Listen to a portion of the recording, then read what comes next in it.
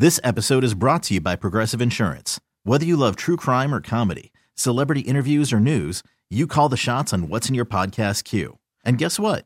Now you can call them on your auto insurance too with the Name Your Price tool from Progressive. It works just the way it sounds. You tell Progressive how much you want to pay for car insurance, and they'll show you coverage options that fit your budget. Get your quote today at Progressive.com to join the over 28 million drivers who trust Progressive. Progressive Casualty Insurance Company and Affiliates. Price and coverage match limited by state law. KMOX is at your service. Welcome to the St. Louis Composting Garden Hotline. Now, here's your host, Mike Miller on KMOX. Welcome, and we'll be taking the Good Gardening Stroll shortly, but I have a question for Mr. Kelly first. Yes, sir. Now, how does this playoff stuff work? I know you're a Blues nut, though you don't have your Blues hat on today. No, I thought about wearing my jersey today, but I didn't. Okay. Yeah. But if you can lose in regulation time, you don't make the playoffs.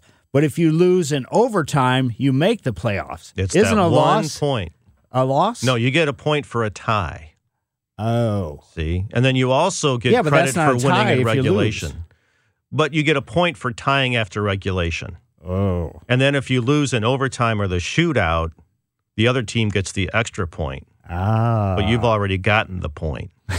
See? I don't get the point. Yeah, That's the whole point. The Blues are up. The Blues are up by 1 point. And so if they get a point, they'll be up by 2.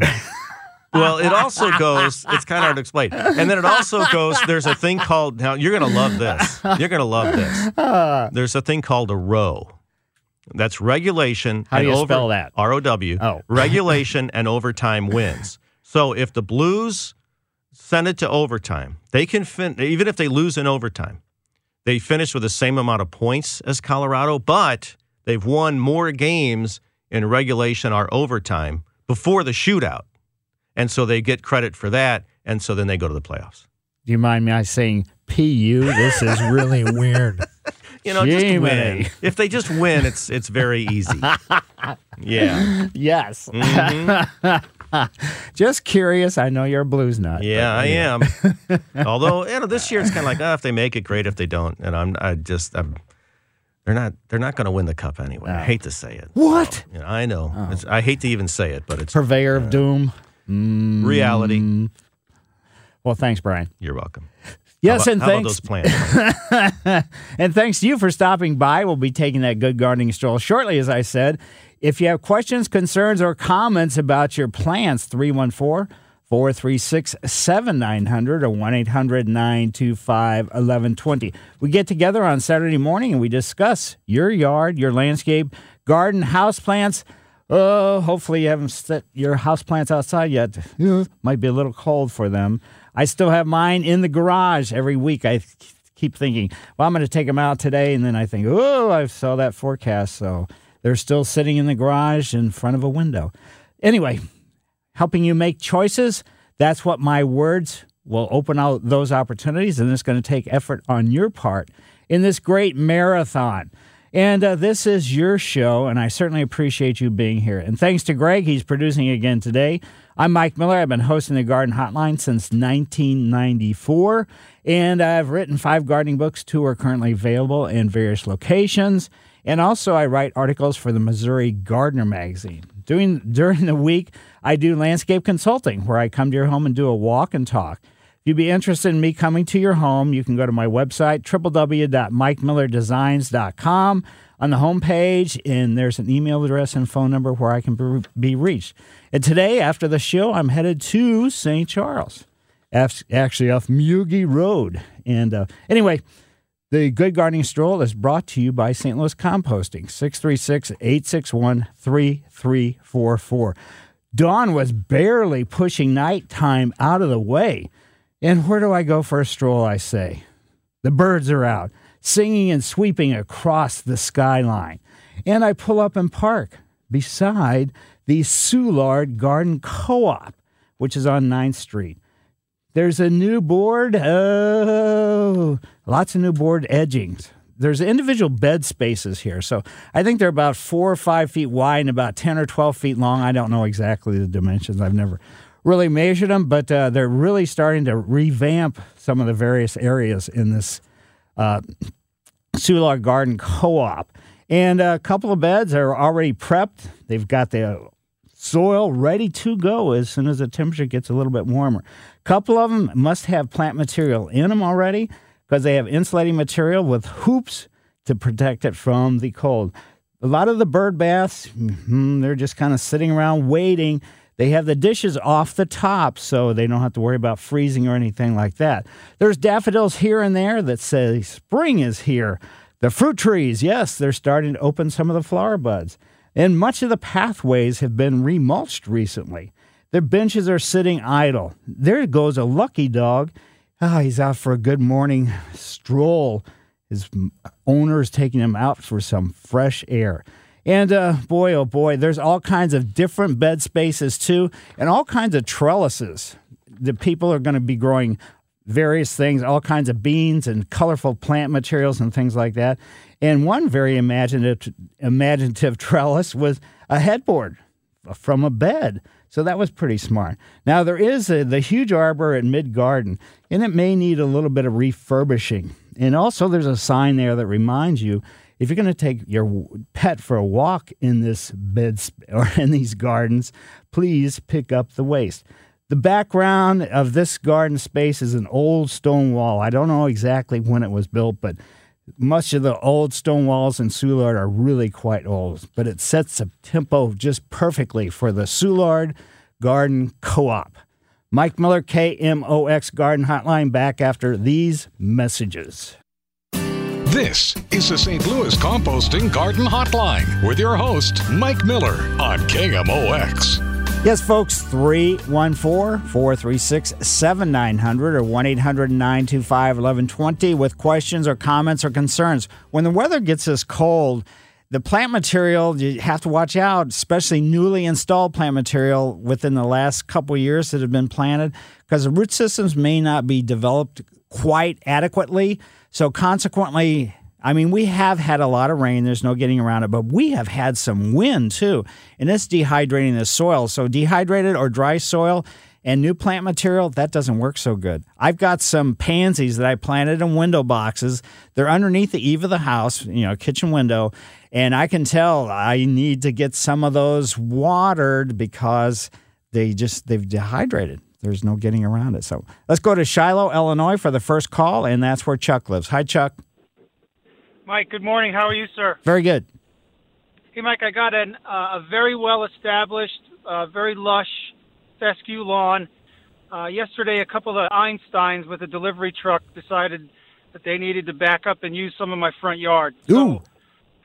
Yeah, they took it from me. How do I uncompact or take care of where they compacted the lawn? Basically, you're going to have to go out there and physically either turn the area over with a spade or, let's say some kind of small rototiller or something along that line. So you're going to have to aerate it that way. You're not going to be able to just go out there and put some dirt in the depressions or anything else. So you're going to have to work that soil up in those spots where the depressions from the tires are. Okay, great. Thanks, Mike. Yep. And just get it done as soon as you possibly can. Mix, do a topsoil compost mix. That would be the best thing. And then also, you can get your seed down. There's no hurry to get the seed down, especially if you've put a pre-emergent down, because though it should be, disrupted from the fact that you're turning the soil over in this space, you can never tell if it's, if you got any kind of slope at all. The pre-emergent could be washing down from a different area as well. So if anybody else has any questions, 314-436-7900 or 1-800-925-1120. As I said before, don't put your house plants out because it is still a little too cool. But here's some information. The University of Missouri they have this thing called IPM, Integrated Pest Management, and they sent out a newsletter it used to be once a month. Now it's just kind of changes, and it comes whenever they decide they want to do it. But they had this whole article, which was on March 27th, which was just a week or so ago, about soil testing, the essential tool for healthy lawn and gardens. And so this is the University of Missouri. Soil and plant testing labs are busy with spring rush. I'm quoting this directly. And have you had your soil tested? If not, go ahead and take a sample and get get your soil tested. They're saying basically soil fertility fluctuates throughout the entire growing season. The amount of available nutrients varies with the addition of fertilizers, compost, any kind of organic matter, and lime or sulfurs. All this stuff continues to leach, so it doesn't just kind of stay right where you think it is. And they're talking about the importance. Here's one of the most important things that I keep emphasizing over and over and over again. Most turf grasses, flowers, ornamental shrubs, vegetables, and fruits grow best in a slightly acid soil. That means the soil pH, which the soil test will tell you what your pH is. The soil pH is going to be between 6.1 and 6.9. Now, other things that are acid-loving plants want more, like blueberries and mountain laurels and rhododendrons. But just remember, you don't put lime down on your soil just because you think it needs lime. If you've had a soil test done and it says it's very acidic, then yes, you're going to have to change it, but it's not going to change immediately. So just realize that most plant material want a slightly acidic soil to grow the best. So this is from the University of Missouri from a newsletter that was published March 27th. Let's head to Florissant and go to Jeff's yard. Hi, Jeff. Hi, Mike. Thank you for taking my call. Sure. It's funny. The thing I was going to ask you about was blueberries. Coincidence. Great minds thinking the same way. Yes. My question is this: I know it needs acidic soil, right, and I'm working on that. I have 4 potted plants I just bought that are premium cultivars. But my question is this: when you look at fertilizers, you get triple 10, triple 12, or some of this and some of that. Which number would be most helpful for, say, root development? So, you see some that are a little larger numbers than others. Which number helps with root development? Basically, the last 2 numbers are more so for that. So, in other words, they're phosphorus and potassium. But you don't want extremely high levels either, because I would say keep everything modified. Just make sure that the fertilizer that you're using, because you're growing blueberries, has sulfur and iron in it, because those are the 2 things that really ensure that your soil is going to have the correct pH. The sulfur changes it, and iron is just one of the essential things for acid-loving plants. So sulfur. Okay, so what would be a number like I should be trying to find? Well, I mean, you could just go and get any kind of fertilizer for acid-loving plants. So in other words, Peters makes one, Scott's makes one. So I would just make sure you focused on that and not necessarily what numbers they are. Okay, because I bought some special super-duper stuff for blueberries, and it was quite expensive, and I wasn't sure if that was really the best value, shall we say. Well, who knows? You may end up with like the best blueberries in the entire state of Missouri as far as aesthetically and taste-wise and everything else. I mean, there are formulations that are specifically for products, but look on, let's say on the label or when it tells you what there is in there, then you can kind of find out what there is, and maybe you can find a product that's going to be, let's say, a little bit less expensive. Okay, thank you for the help. I appreciate it. So in other words, the nitrogen is the first number. It only stays in the soil for a couple days, and then it goes up in the air as a gas.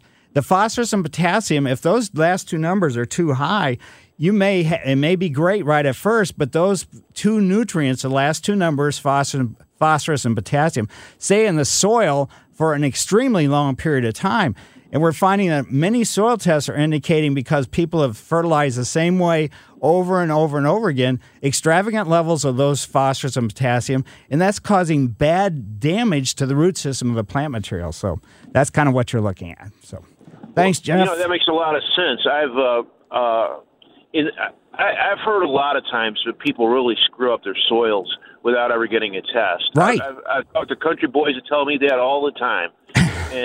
And so testing is important. I did get a pH meter to test with, but so what you're saying, I really understand and appreciate. So the simplest solution is just to get something that is a plant food rated for acid-loving Exactly. plants. Right. Thank you for your help. I appreciate it. Yep. Good luck with the blueberries. And now let's go to Centralia, Illinois, into Betsy's yard. Hi, Betsy. Good morning. How is the best way to get rid of the liriope that has jumped its border and gone into the flower garden?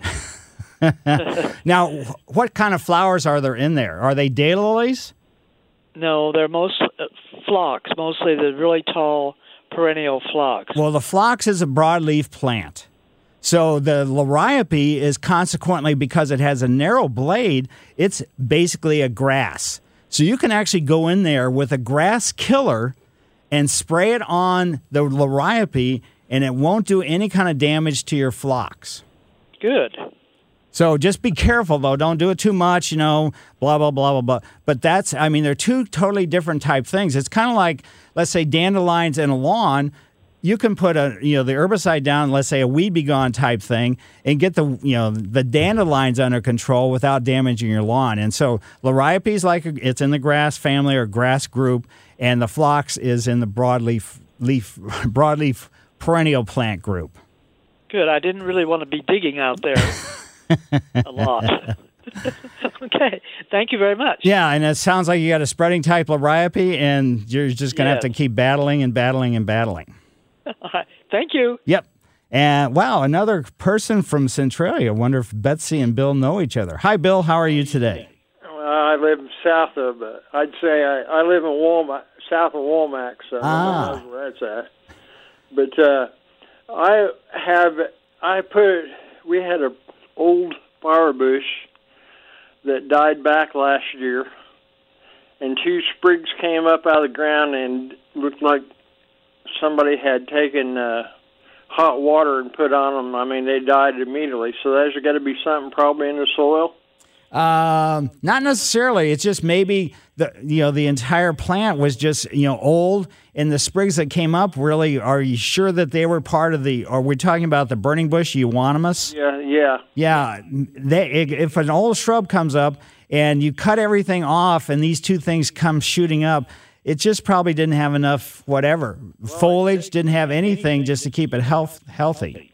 It died back all the way, and then these new sprigs came up new, and I babied them, but it didn't work. Right.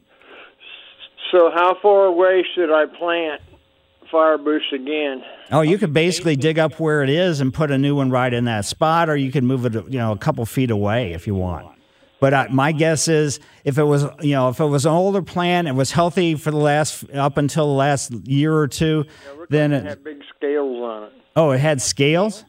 Well, it had like it had the regular branches, but on there they had like long raised spots. I don't know what it was, but it killed it anyway. Yeah, I don't. I would say you don't need. If you got rid of all the debris from the other one that's dead. I don't think you have to worry about too much, putting another one there in close proximity. Okay, I have one more question. Sure. Since you're the container gardening guru, I have a 2-foot by 2-foot square cedar board with dirt and and potting soil and peat moss in it. Mm-hmm. And I know right now it's too cold, but if I put a double-paned window that would fit over it, would that warm the soil up pretty quick? It should. As long as the sun's out. If the sun's not out, if it's overcast and cloudy, it's not going to help at all. But how warm should the soil be before I would put like a potato or something in it? Probably, as long as you get it above, let's say 55 to 60, then it should be. It's not necessarily going to trigger the immediate growth. But consequently, just go to your favorite, let's say wherever you buy your plant material. As soon as they start carrying seed potatoes, then that's the time when you could be able to put it in the ground. Well, our local farm supply stores already got them, but they always... Yeah, it's a little premature. Yeah. But yeah, okay. if you warmed up the soil, if you got a soil thermometer, if you get it above 60, you should be fine. Okay, thank you. I appreciate your show and you. Well, thank you, and thanks for having me on your show. Mike Miller, KMOX Garden Hotline, back after these messages. Welcome back to the St. Louis Composting Garden Hotline with Mike Miller, sponsored by Allen's Tree Service on KMOX. I'll tell you what, folks. Yes, this time of year makes it so many of the plant materials you shouldn't be planting or anything else. But what is just going totally wild, nuts, crazy are those annual cool season weeds. They, as I continue to say, I'm just trying to brainwash everybody. They germinated last August, and now they are just exploding. Whether it's henbit and dead nettle, common chickweed, annual bluegrass, the Persian speedwell, those are all over the place. One way to see if you have henbit along your driveway, your sidewalk, or just in your lawn, it's purplish now. Not only has purple flowers, but the foliage is purple as well. So the chickweed has small white flowers. The speedwell has small blue flowers with a white throat, and those things are going nuts. So putting a pre-emergent down doesn't do a thing at all for those. But putting a pre-emergent down now, because of forsythias in bloom, will help control spurge, ragweed, purslane, knotweed, and lamb's quarters, all kinds of other things, crabgrasses, the barnyard grass, the goosegrass, the foxtail. Now, to be honest with you, they say they control violets, but violet control is really, really difficult from a pre-emergent standpoint because, violets, they say they're annual warm season weeds, but they are perennials, to be honest with you. So I don't know who put this information together. Why am I reading it if it's not right? Who knows? But anyway, other things that you need to be thinking about, too, is right now, your crab apples are starting to bloom, so you can start thinking about putting some of the annuals outside as soon as we get over this little, let's say, cold spell. Make sure you go out right now as well within the next day or two or whatever and take a look at especially your broadleaf evergreens and see if there's been some damage to the foliage. As I remind people, I have a microphylla, in other words, a small leaf boxwood that didn't do so well where it was, so I put it back behind the garage, which is on the side of the alley, and which is fine. It likes it back there, except the newest growth on it, which was last year's growth, still has showing the damage of last year. No, not last year, last January when it got really cold. So I still haven't pruned it off. I just want to see what happens just kind of in general. So I always leave some things the best way. Things that need to be planted in the spring versus the fall. Fall is always the better time to plant because the ground is warmer, the root systems get established, and then they get to go to sleep for the wintertime. But if you're planning on putting in a butterfly bush, a dogwood, a rose of Sharon, a black gum tree, redbud, vitex, magnolias. Magnolias are spectacular right now. They're really, some of them are starting to get fully open. Other ones are just starting to show some color. And it always seemed to me in the past, since I'm so old, that the star magnolia, which is the white-flowered one, always bloomed first. Then, as that one has been fully open, the saucer magnolia, which is the one that has a purplish tint to the foliage, to the petals, would come next. But now there seem to be coming up all kinds of, as far as bloom-wise. So it shows you what the difference is related to exposure. And just be careful about going out and doing too much pruning on anything just for the sake of shaping, because with the screwy weather that we had and with the winds, when they say, okay, it's 26 or 29 or something like that, but it feels like 16, like this morning, or I don't know if they said it was 16 or not, but it can, the damage can be done to your plant material. So just kind of understand by pruning it, you're cutting off and kind of, it's kind of like shaving your head and then going outside. It's going to feel really cold, and you could also get some sunburn as well. So just watch out about doing those things. Other things that you need to be doing and thinking about, as I said before, the forsythia and the magnolias are fully in flower. As they finish flowering, this is the time when you want to prune if you need to prune them. So they're in full flower right now or not quite in full flower, but that's when the spring flowering shrubs really want to be pruned. The things that bloom in the summertime, like the crepe myrtles, the rose of Sharon, the butterfly bushes, it's almost too late to be pruning those because they've already started to push some growth, and they will start setting flower buds. Even though they're not really obvious to you, they bloom on new wood. If you cut it back too much, it may take a while for it to recover. So just understand that as well. So if you have any questions, 314-436-7900 or 1-800-925-1120. Back to the soil testing circumstance. The University of Missouri, you send your soil test to them, and they'll take care of it. And they have two different places in Portageville and also in Columbia where they'll take a look at it. And how often should you test your soil? Well, soil should be tested every 2 to 3 years. And that's just because if you're fertilizing and everything else, it's going to let you know what's going on. And what tests should be run? Well, in general, just a regular fertility test is sufficient. This includes pH. It includes, let's say, the soil, the acidity of the soil. It includes the nutrient level like phosphorus, potassium, calcium, magnesium, organic material. And one of my favorite things is the cation exchange.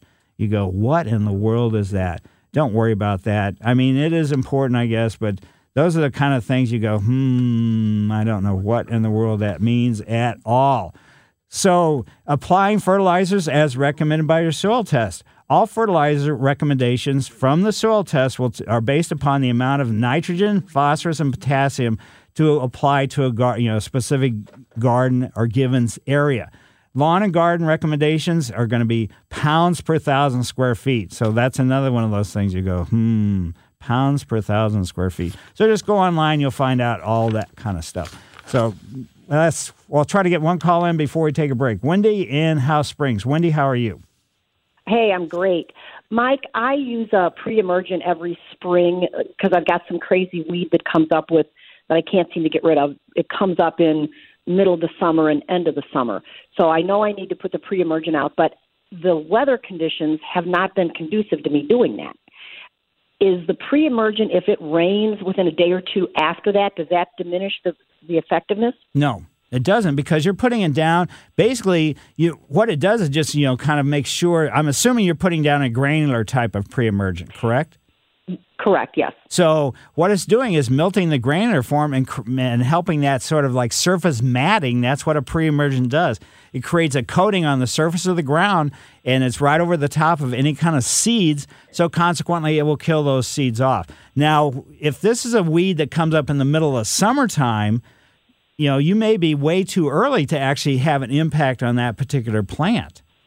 So that you got to be real careful. I would find out exactly what that plant is. You could go ahead and put the pre-emergent down. I've taken this to 2 or 3 different garden stores and I don't know what that is. So what it is. Next time you come up to the city, bring some up to the botanical garden, and just stop by there and have them take a look. Okay, all right. Yeah, it definitely comes up in, I would say, I deal with it all summer. It's not a spring emergent business. That is, I can confirm for sure. But it spreads out all over every bare spot in my yard, keeping any better grass from coming in. And for a while, it was crazy. It's been reducing, and I think this process has helped. Right. But you might even say I could do. See, then I cross over when I put my grass seed down, because I'm getting ready to aerate the yard at the end of April and put grass seed down. So I have to figure it out. Yeah, so you're putting a pre-emergent down, and you're ruining the qualities of the pre-emergent by, I'm assuming you're doing core aeration or whatever you're doing to the surface of the soil, and that just ruins the quality of what a pre-emergent is supposed to do. Okay, so I should do it the other way. I should wait until I get the aeration done? Right. Okay, so but if you put seed down, if you put grass seed down, then you can't put a pre-emergent down. So I would again find out what this weed problem is and start from there.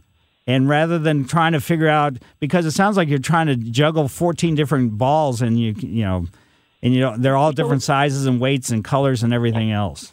Is there a weed called a wild hyacinth? Wild hyacinth. There may be. I'm not familiar with that particular. That's the one thing that somebody has said one time, and I'm like, well, it does kind of have a bunch of little tiny little. The flower on it looks like the little head of a pin. A string of them that are pink. No, and I can't guess. So I would again. Yeah, nobody can guess, so nobody seems to know what this stupid thing is. Yeah, I would. I'm always. So try going online and look at the botanical garden because they have pictures of all kinds of different weeds. Oh, okay. So Mobot, MOBOT.org, and just And then how long after my pre-emergent before I can put a seed that I want to germinate, like my grass seed? Sometimes it depends upon what your pre-emergent is. It could be 4 weeks. It could be 8 weeks. Okay, so a while. Yes. Gotcha. Okay. Hey, thank you, Mike. Yep. Good luck with that. And Mike Miller, KMOX Garden Hotline, back after these messages. Welcome back to the St. Louis Composting Garden Hotline. Once again, here's Mike Miller on KMOX. Yes, folks, if you have been following information-wise, hummingbirds. Well, hummingbirds should be coming through this area in mid-April. Is this April? Yes, this is April. So start watching for the hummingbirds. Hummingbirds, though, might get close and say, whoa, it's too cold there. They're talking about snow. Maybe they'll go around. But just that's when they're migrating from Central America northward, and usually they come through this region sometime in mid to late April. Sometimes they just hang out here. They don't do anything else as well. So all kinds of things to think about. Your houseplants, as I said before, don't move them outside yet. Don't do any kind of transplanting. Don't do anything at all. No fertilizer until you do get them outside. And remember, even if they're sun-tolerant ones, when you first put them out for the first couple weeks or up to a month, put them in a part shade location because they could get scorched by the direct sun even this time of year. So just realize that could be the case. So just be prepared. And if you buy some new houseplants, the same thing. So even if they're sun-loving houseplants that you got from a garden center, I'd be really cautious about putting them in direct sun as soon as you got them home. So let's go to Nashville, Illinois, and into John's yard. Hi, John. Good morning. Hi. When is the best time to dig up my daffodils and move them? Basically, once the foliage starts turning brown, once it's about half brown, because then you're going to know right where they are, that would be the time to do it. Okay, thank you. Great show. Well, thank you. And also just make sure the location you're moving them to is very well drained and has a lot of organic matter. And depth-wise, the deeper, you don't want to put them too deep, but daffodils that are planted about 4 to 6 inches deep are going to bloom sooner than ones like I plant mine about 6 to 8 inches deep. So mine are not even in bloom yet, where I can go buy yards where their daffodils are already in full bloom and some of them have already finished. So the depth in the ground can make a big difference on the bloom sequence or cycle. I got a huge, they just keep spreading, and I want to dig them up and move them around. So, you're lucky. Okay. Okay. Thank you very much. Certainly. Now let's go to downtown O'Fallon into Bill's yard. Hi, Bill. Hello. Hey, love your show. I've got a couple of questions, and I've got them written, so here we go. Planted potatoes about the middle of March, and I haven't seen anything yet. I know it's been wet. Do I look for them, or are they rotted, or what do you think? They're probably fine. It's just the ground is really cold. That's what triggers the growth that you're going to see above the ground. All right, second question. My daughter bought my wife some long stem roses. I wish I'd have done it, but my daughter did it, and the flowers are drooping and dying on top, but the stems are putting out buds. And I didn't know if there was an opportunity here to perhaps put these in some soil and maybe start some plants. So they're cut. They were cut roses? Yes, that's correct. So no, they're never going to do anything. So there's no reason. Just enjoy whatever you can get out of them, and that's going to be pretty much it. All right, last thing, container gardening. And, of course, our ground here is not that great, and so I've taken to container gardening. And I'd like to get your take on sweet potatoes and carrots in containers. I think they'll do fine. I grow a lot of the ornamental sweet potato vines, all different kinds of color, and I'm shocked at how big those sweet potatoes actually get. So this is the first year where I've actually overwintered my sweet potato vines, and consequently, I'm going to try to replant them and see what happens with them. And the carrots the same way. Just make sure that there's adequate size in these pots. Do you think that starting the sweet potatoes, laying them down like they're in bed someplace and with moist soil, is a better starter than, say, just putting them in water with toothpicks? Yeah, that water with toothpicks, that's kind of, that doesn't do anything. All right. Well, listen, I thank you for your time. Well, thank you. And now let's go to Bob in South City. Bob, how are you? Just fine, thanks. A couple of quick ones. You can inject a chemical around the base of a sweet gum tree to keep so many balls from forming. Is that a savvy investment or a waste of money? You're injecting it into the ground? You drill a series of holes in the base of the tree, about a foot above the ground level, right, and then put a little syringe-type thing in it. Yeah, it certainly would be worth a try. There are products, that companies make that are manufactured for that specific type thing, not just for the sweet gum balls, but for any kind of problematic tree as far as fruiting / flowering and everything else. So if it's not too expensive, I'd give it a try and see what you think. If it's a huge tree, it's going to be iffy. Okay. And another thing, I've been in 40-some states, and I've never seen as much zoysia grass as I see in South City. What's the story there? Just tradition as much as anything. So if you go south, you'll see a lot of zoysia or Bermuda, either one. But, it's just, people are kind of into it, and that's why so much of it's there. Okay, good show. Thanks. Well, thanks. Yeah. I have zoysia, and I'm letting it battle with this. When we first moved into the house, we had a lot of bare spots, and I knew the zoysia, even though people are so worried about being aggressive and overflowing and running here, running there, I knew it wasn't going to be able to cover these bare spots. So I got some Scott's Patch, and the zoysia is battling against the Scott's Patch. So some of the areas are totally tan right now, haven't started to green up, but some of them still have, that Scott's Patch, which is, basically a fescue, bluegrass. I don't know exactly what the blend was anymore. But so it's, trying to squeeze that stuff out, but it hasn't done it completely. So the zoysia just happens to be something that people in South St. Louis really like. Your ornamental trees, as soon as they are available in the garden centers, you can, in theory, plant them. But you're just going to have to make sure that you're going to dedicate some time for the first couple weeks after you do the installation, to make sure that the soil does not dehydrate. I can't believe how much wind. We have a wind chime, and I put actually, let's say, an ornamental flag out by the wind chime. And yesterday, for like 10 straight hours, that ornamental flag stayed horizontal. It never went down once. And the wind chime chimed for multiple hours. So that kind of stuff really dehydrates the soil. There's no getting around it. So just realize that if you're going to put anything in the ground, that doesn't say, related to the cold, which I've talked about, and other things like that, you could go ahead and do it. But just make sure that you're going to keep everything well watered for a couple weeks after the installation.